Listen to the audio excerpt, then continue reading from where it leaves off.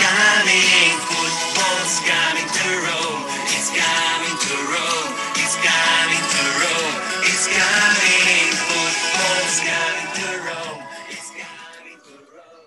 And in case that wasn't clear enough, it's coming to Rome and not home.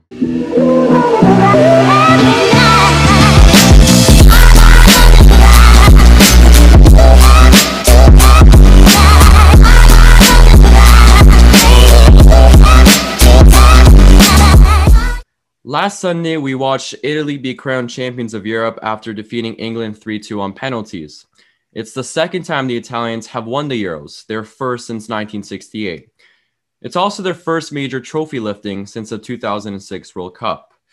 With Sunday's victory, that makes it 34 games without defeat for the Azzurri. When qualifications for next year's World Cup begin, they will have the opportunity to match Spain and Brazil's all-time record of 35 wins when they take on 71st ranked Bulgaria. Aside from Italy, full credit to England on their journey to the Euro final. And despite Sterling practicing his swimming early, the English squad played some good football throughout their Euro 2020 campaign. The Euro final was England's first major final in 55 years since winning the World Cup in 1966, and they couldn't have asked for a better start after Luke Shaw opened the scoring with his first of the Euros 2 minutes after kickoff. That goal was the fastest ever to be scored at a European Championship final. And to make things even sweeter, it was in front of a home crowd at Wembley Stadium after more than 60,000 fans were welcomed to watch the game live. It seemed as if England were actually going to bring it home. Until the closing stages of the first half, it appeared as if Italy forgot how to execute their plays. Their passing was one of the more disappointing we have seen from them at the Euros, and their shooting was simply not good enough to challenge English keeper Jordan Pickford. They were outplayed. However, Italy grew in strength with coach Roberto Mancini, and they came out of halftime aggressive. By the 67th minute, Italy equalized with Leonardo Bonucci tucking it in. Italy's midfielders dominate possession, and for the remainder of the game, they created chance after chance. But after not finding a solution through 120 minutes, penalties awaited the two sides.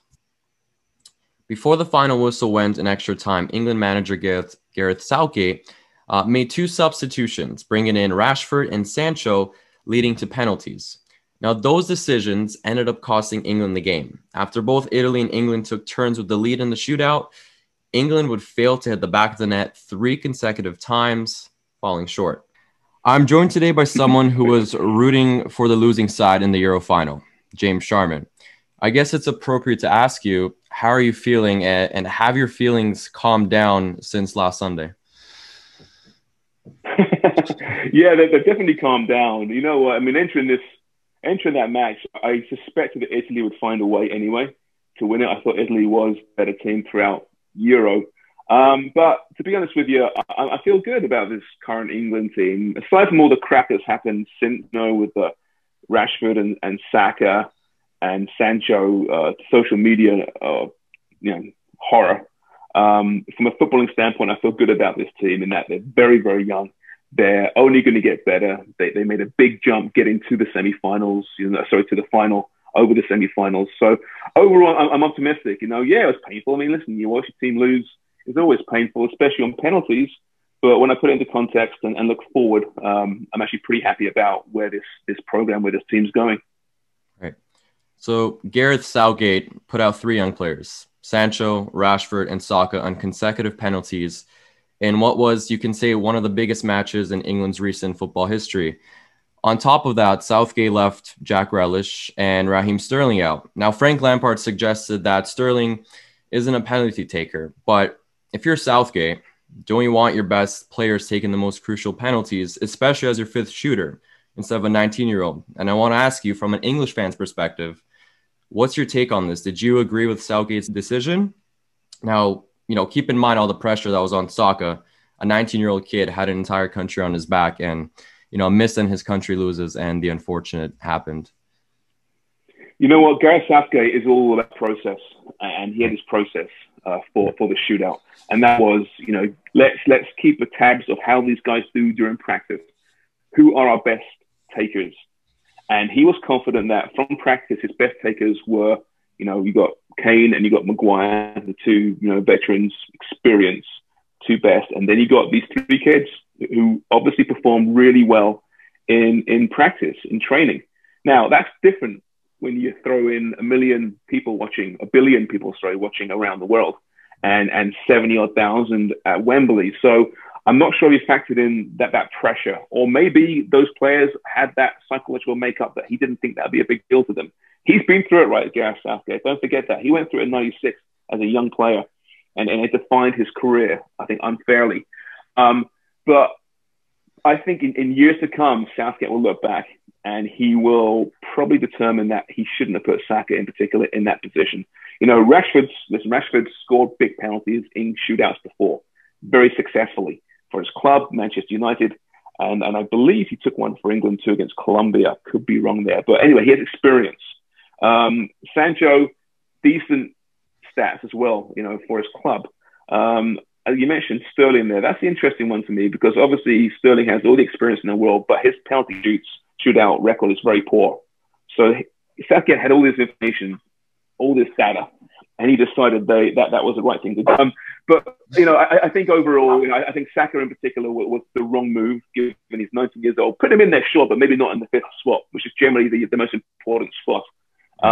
So, yeah, you know, I think Southgate will look back and will question that. But overall, listen, shootout to shootout. Someone's got to win, someone's got to lose. You know, he brought those two players on in particular, especially for penalties. And they both missed in Sancho and Rashford. That doesn't look good. Yeah. And with this loss, England has only won 22% of their major tournament shootouts, which makes it the lowest ratio of any European nation to have been involved in 3 or more. Now, in a way, this seemed like deja vu from 2018 for England when they faced Croatia in the semifinals of the World Cup. They scored early, yet they failed to hold up, and then they fell both times in extra play. As an England supporter, does it feel like deja vu all over again, or not really? Yeah, I get that. I think it's a different team entirely. You know, I felt optimistic playing Croatia.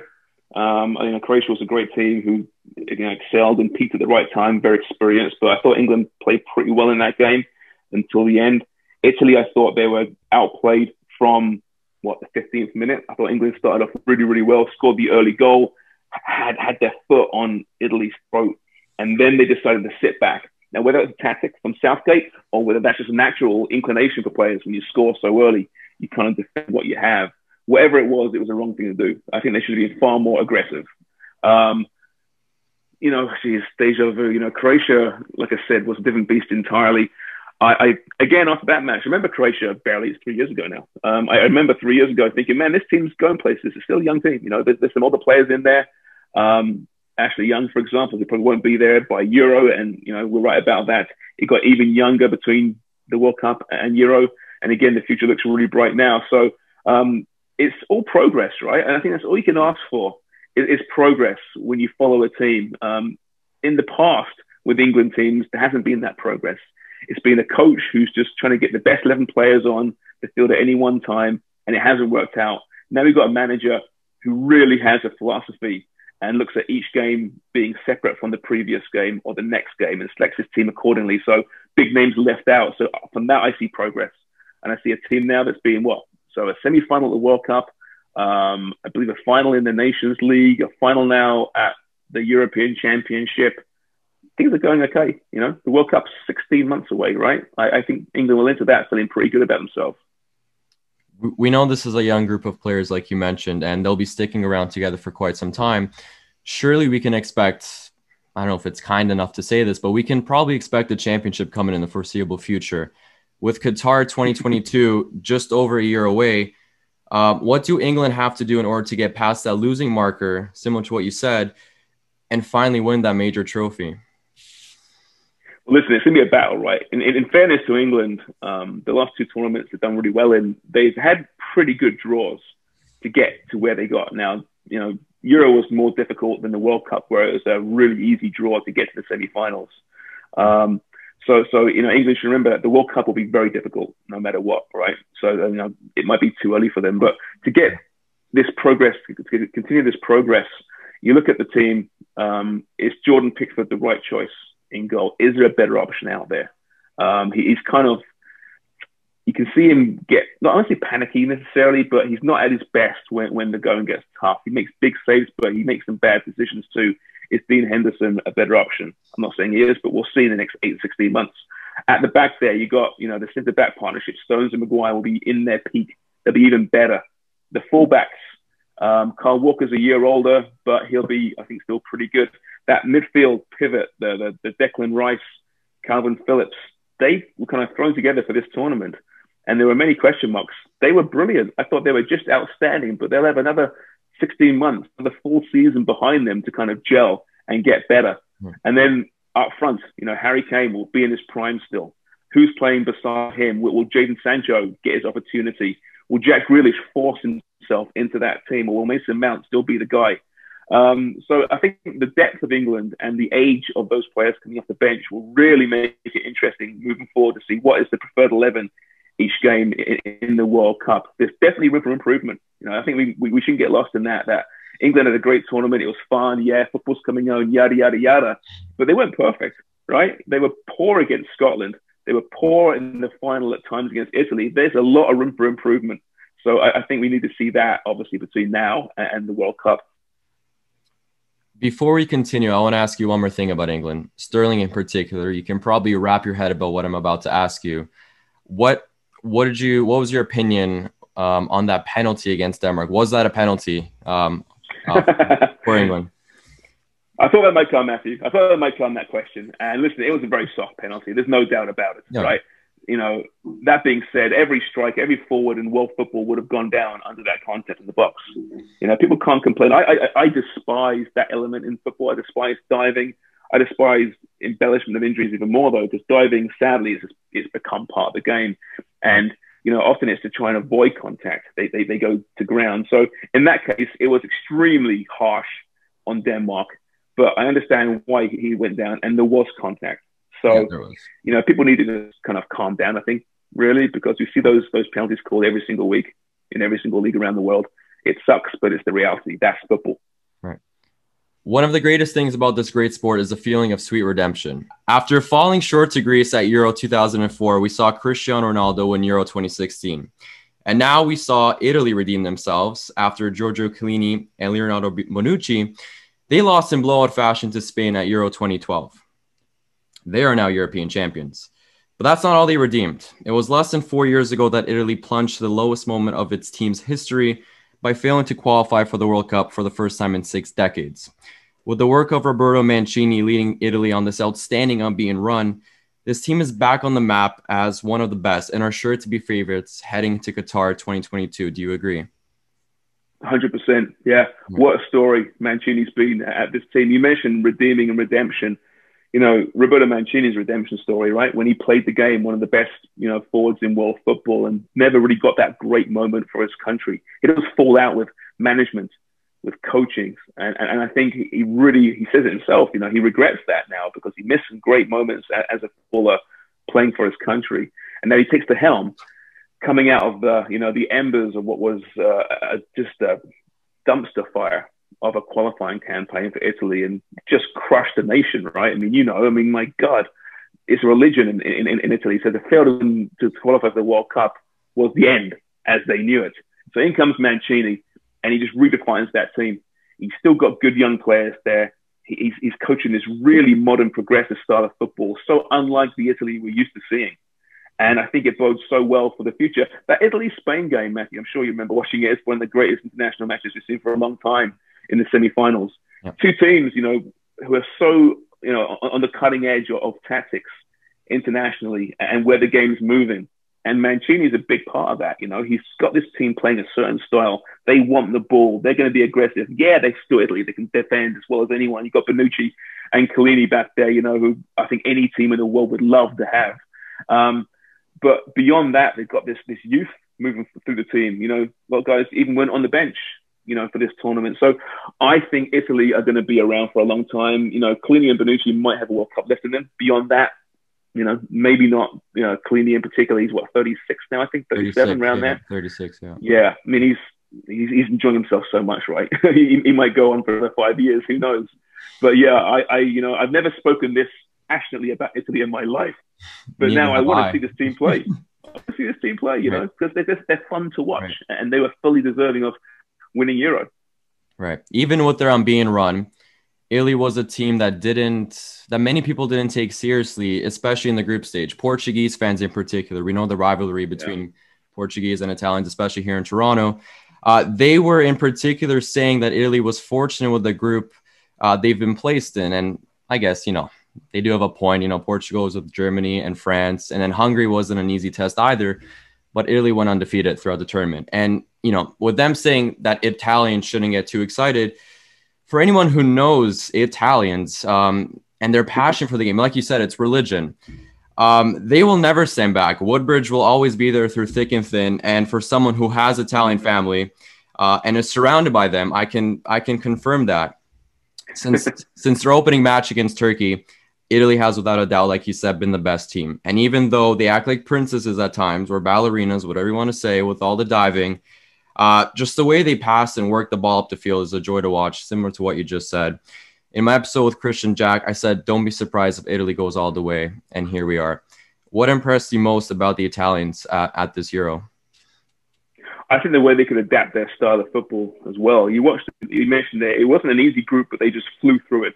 They dominated, and then they beat Austria, and they were challenged against Austria. I thought there were times where, man, they could blow this. They adapted. And then, of course, Belgium. What another great game that was. And Belgium played, I thought, well in that. And people are ripping Belgium, once again, wasting this opportunity. But they went out swinging. But Italy found a way to hang on there. And then against Spain, Italy wasn't a better team against Spain. Italy was poor at times. They sat really deep. It's almost like the old Italy once again. And they still found a way. And then they switched it again for England. And they dominated that game after a very slow start. So it showed me a team that has numerous ways it can play. I know the face of Italy, I guess you can tell me perhaps, but the face of Italy is still Giorgio Chiellini at this point. But moving forward, there's some very good players, who will, I think, take that mantle. I wonder where the leadership might come from eventually. That might be one question, but I'm sure they're there waiting in the wings. I think under Mancini, you've got a group who really enjoy playing for him and like playing with each other. Often with Italy in the past, you've seen them dominate, sure, but they haven't, to me, seen that they're enjoying themselves. Being just like machines, like we're going to win this, Whereas in this tournament, they're laughing and they're joking. That image is before the shootout when it was who was it, Chiellini and Alba against Spain, just before the shootout. And they were having a great old time, weren't they? He was like lifting him up. I thought, this is Giorgio Chiellini. This is an Italian centre back. Look how much fun he's having, even before the tournament, Matthew. You saw them, they announced the squad. Yep. It was like this disco, Euro trash disco. And they got the suit jackets on, they're dancing and stuff. Like, my God, these guys are loose. These guys are really loose. So I think that's my big takeaway from the Italian team, how much they love playing football now for this guy. And at the same time, the Serie A is improving too, right? It's been a down number of years for the Serie A, but now it's the highest scoring league in Europe, I believe, out of the top leagues. So that's evolved as well. For myself, Gianluigi Donnarumma was amazing. As a Chelsea fan, I'm not overly thrilled with his recent signing with PSG, but his game during the Euro this past month was remarkable. He made big stops along the way, including several crucial ones and penalties, and deservingly so, he took home player of the tournament. In sports, we often see the passing of a torch from one great to another, where one great retires and another is on the rise. From one Gianluigi to the next, is it safe to say that Donnarumma is Italy's next Buffon? Has he earned that right to call it his net? He already has something that Buffon doesn't, and he's only 21. And that something is a European championship. Let me tell you, that's just not fair.